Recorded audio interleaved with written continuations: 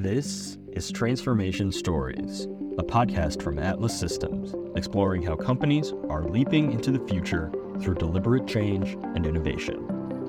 In today's digital landscape, businesses face a choice: to transform or risk falling behind. Hear the insights of visionaries and changemakers who are driving transformation across various industries and roles. They'll share their experiences, strategies, and the most potent opportunities for success. Join us as we uncover the secrets of transformation. Rob Larsen is a leader and global team builder with over 20 years of hands-on experience in financial services and consulting. He's also an enterprise software architect with deep technical knowledge, shipping software on time and on budget for a variety of global Fortune 500 clients. Larsen is the author of Beginning HTML and CSS for Wiley, The Uncertain Web for O'Reilly, and Mastering SVG for Pact. And he's the co-author of Professional jQuery and the HTML and CSS Workshop, both for Pact. An active member of the open source community, Larsen manages the H5BP organization and maintains HTML5 boilerplate, front-end developer interview questions, and related projects. All right, Rob. Well, it's great to welcome you to Transformation Stories, and thank you so much for speaking to us today. It's my pleasure. I wonder if you could tell us a little about your history and your expertise, like what your interests are and what you're doing. Sure, I'm a software development architect, and I've been an active web developer, technical architect for 20 plus years now. In addition to my kind of day-to-day, I've written a bunch of books, traveled around the world doing presentations, and run HTML5 boilerplate and front-end developer interview questions, GitHub repos, which are both over 50,000 stars. And what were your books about? The web in meta form and in very detailed technical form. So I wrote a book for O'Reilly called The Uncertain Web, which was about my kind of philosophy of doing web development and web development in a very chaotic environment with many devices, and your fridge can browse the web and some of those sort of things. And it was actually the topic of today was a transformative period. So it was right around the HTML5 era, and things were changing very quickly. And it was just a philosophical guide on how to potentially approach that so that you could reach the largest possible audience. And then I've written 4 more purely technical books. Beginning HTML and CSS, Mastering SVG, a jQuery book, 2009 when everything was jQuery, and I wrote part of the HTML and CSS workshop. So those were for Pact and Wiley. And what would you say is like your central passion or passions? What would you say are like the things they keep coming back that are your core pursuits? It's the web at the end of the day, right? So I got into this because I loved the potential of the web, the power of the web to, expand, for better or worse, to expand people's reach into the world and to connect people in ways that we couldn't have predicted, 25 years ago. But on top of that, there's, a drive to do all of that better. So part of that is, very specifically like how it performs and how fast it is and how good it looks and how many different browsers you can, view that content in. But then, as I've gotten deeper into my career and done more, managing large projects, large open source projects, it's been about, processes and making sure that you get from the idea of a feature or some functionality to actually shipping that code in the best possible way. Great outcomes, but also efficient well documented, you know, when delivered when you said you were going to deliver it, how it was supposed to look, and does the things it's supposed to do. So And obviously, there's nothing we can think of more transformative than the web in terms of society and business. But even the web itself has undergone a lot of transformations. I mean, what are some of the big ones that you could think of or that you've really been a part of? obviously I wasn't around for the very birth of the web. But I came along not so far afterwards and saw this kind of dark period for core web technologies where Flash was basically anything interesting you were going to do on the web, it was in Flash. It's kind of the early 2000s. And then Jesse James Garrett wrote an article in which he coined the term Ajax uh, and kind of just kicked off this whirlwind of development and innovation and transformation about the way that we approached building interesting web applications and interfaces. And it immediately returned us to using core web standards and core web technologies, and got away from, which a lot of people had wanted to, but we couldn't. We wanted to get away from using Flash, being stuck in a proprietary Adobe owned. Not that I have anything against Adobe, but it's like the web was supposed to be built on open standards. And it took off overnight. And there are many interesting things about it, but one of the interesting things for me is how ill prepared we were for doing very complicated application development in the browser. Debugging was difficult. The tools, that we had, JavaScript frameworks, were, in their infancy. There were some very powerful ones, but they were too big to use on the web. We hadn't, you know, really figured out how to package web applications efficiently. This is something that we take for granted now. Taking a megabyte of code and scrunching it down to 200K makes it a lot faster. And we just didn't do that. And so it was like everything that you had to do was new. Everything that you were trying to do was like maybe somebody had figured it out 6 months ago, but often you were doing novel solutions for things because it just hadn't been done yet. So it was a very interesting time. I mean, just in terms of digital transformation, do you feel like compared to 10, 20 years ago that businesses and, even society have gotten better at doing digital transformation or managing it? Or do you feel like it's still, still a huge disruption every time? I think that it depends on the environment or organization because there is a lot of, so we're not rewriting it every time now. We shouldn't be. People, if you're moving from a data center to Azure or AWS, there are books and conferences and people you can call, and there's a lot of information about those sort of things. So modernizing the way that you compute um, should be easier than it would have been, because you're not breaking new ground. But you have to be you also have to deal with the human side of that. You have to deal with buy-in.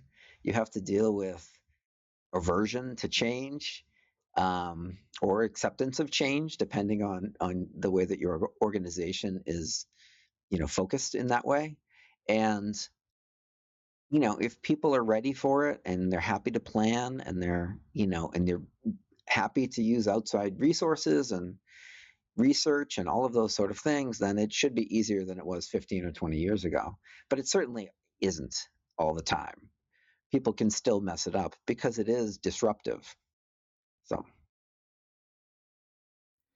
And do you feel like there are any techniques or any, you know, things that companies and people can do to help really speed along that acceptance? Well, I think that,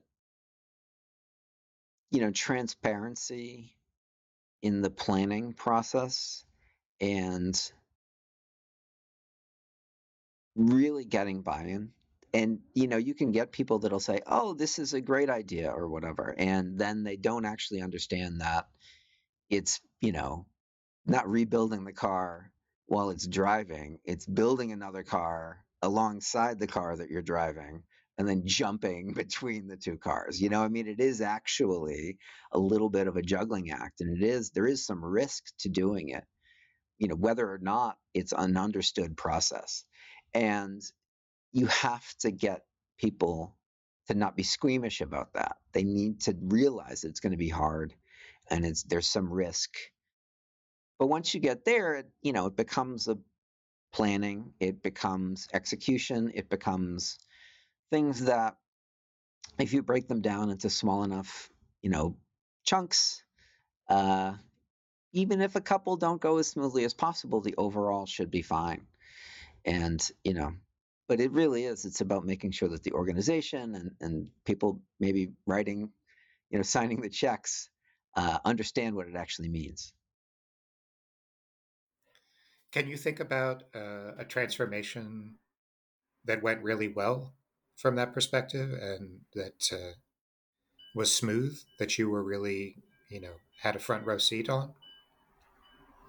Well, there's the meta one, the HTML5. So, okay, so we had the Ajax era, which was pure chaos.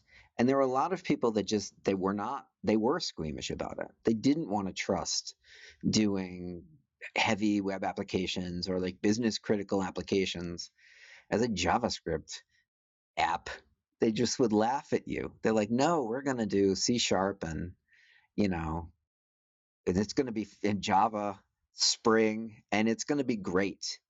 And it was. Those were very stable platforms, very successful. A lot of business was run on those sort of platforms.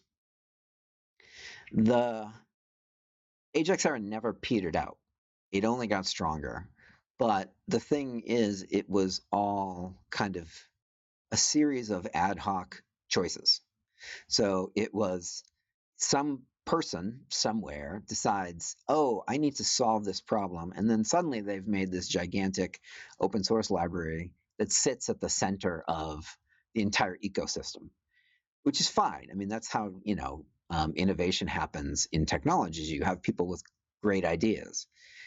But at the end of the day, a lot of that probably should be either standardized as, part of a specification, and then be part of the browser, because browser vendors can optimize some of those things, right? And so the less that some random, very smart human is doing by themselves versus like, the browser is able to optimize certain processes, um, the better. It's better to offload that stuff on the browser and, specifications because it's hardened. And so there was this idea of revamping the HTML specification to make it a platform for modern web applications. There's a lot of crazy backstory about that, but eventually it turned into this, like, had a lot of momentum. Ian Hickson was in charge of the specification. There was a lot of great collaboration with web developers out in the wild. And around 2010, 2011, there was a lot of hype around HTML5, and suddenly everyone realized that web applications and standards-based web applications were not only robust, they had a lot of like real benefit.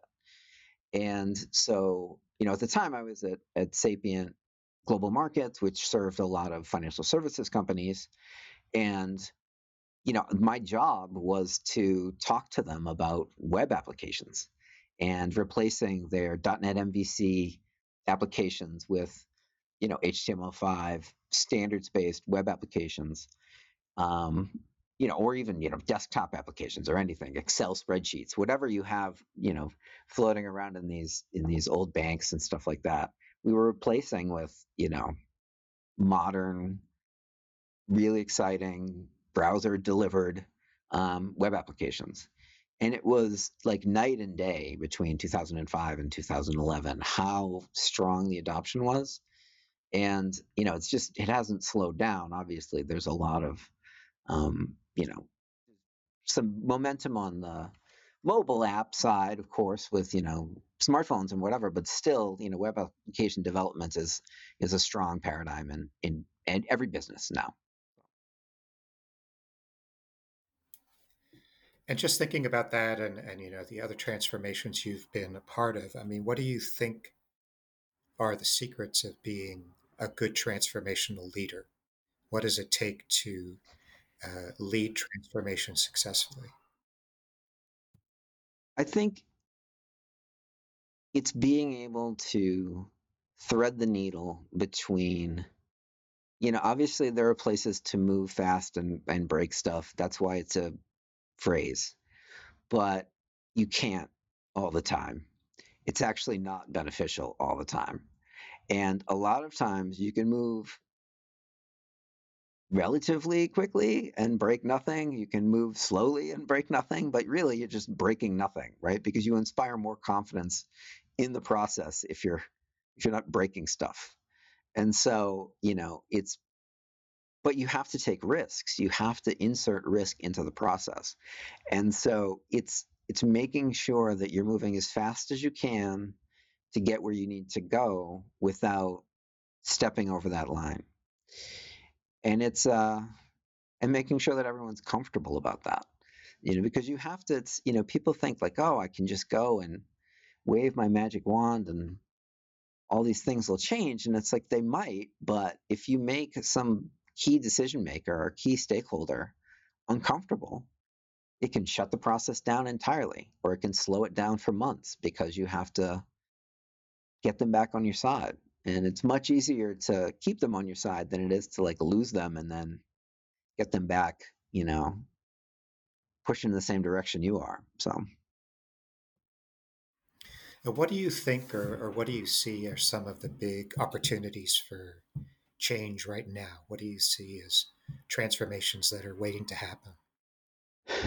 well, obviously AI writ large, generative AI, writ more specifically, are the big topics of the day.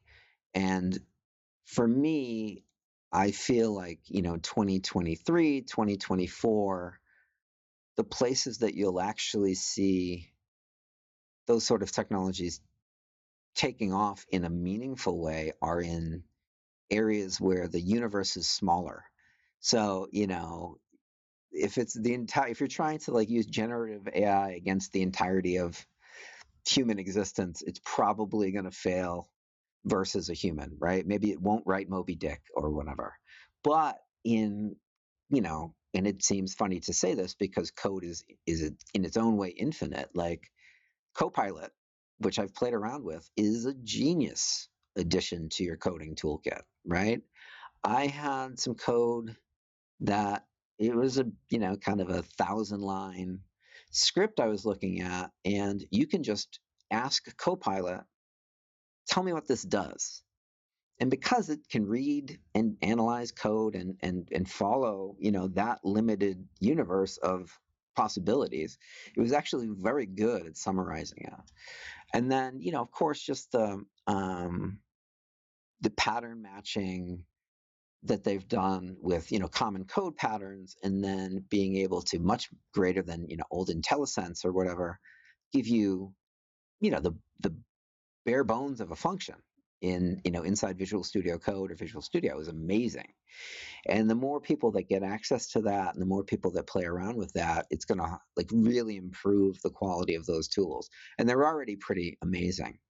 um, it's similar for the non-technical person. It's similar to giving chat gpt or whatever a block of text and saying like make it better, right? But this is like code, and it's sometimes it can be like a real time saver, than versus like just being an editor on your blog post or whatever. So So if you were someone whose boss had just said to them, um, "All right, go out and get some AI, and let's start to feel the AI difference. Let's start using AI." How would you coach them on approaching that transformation or that need? Well, I mean, there's two things that I think about. So one is the,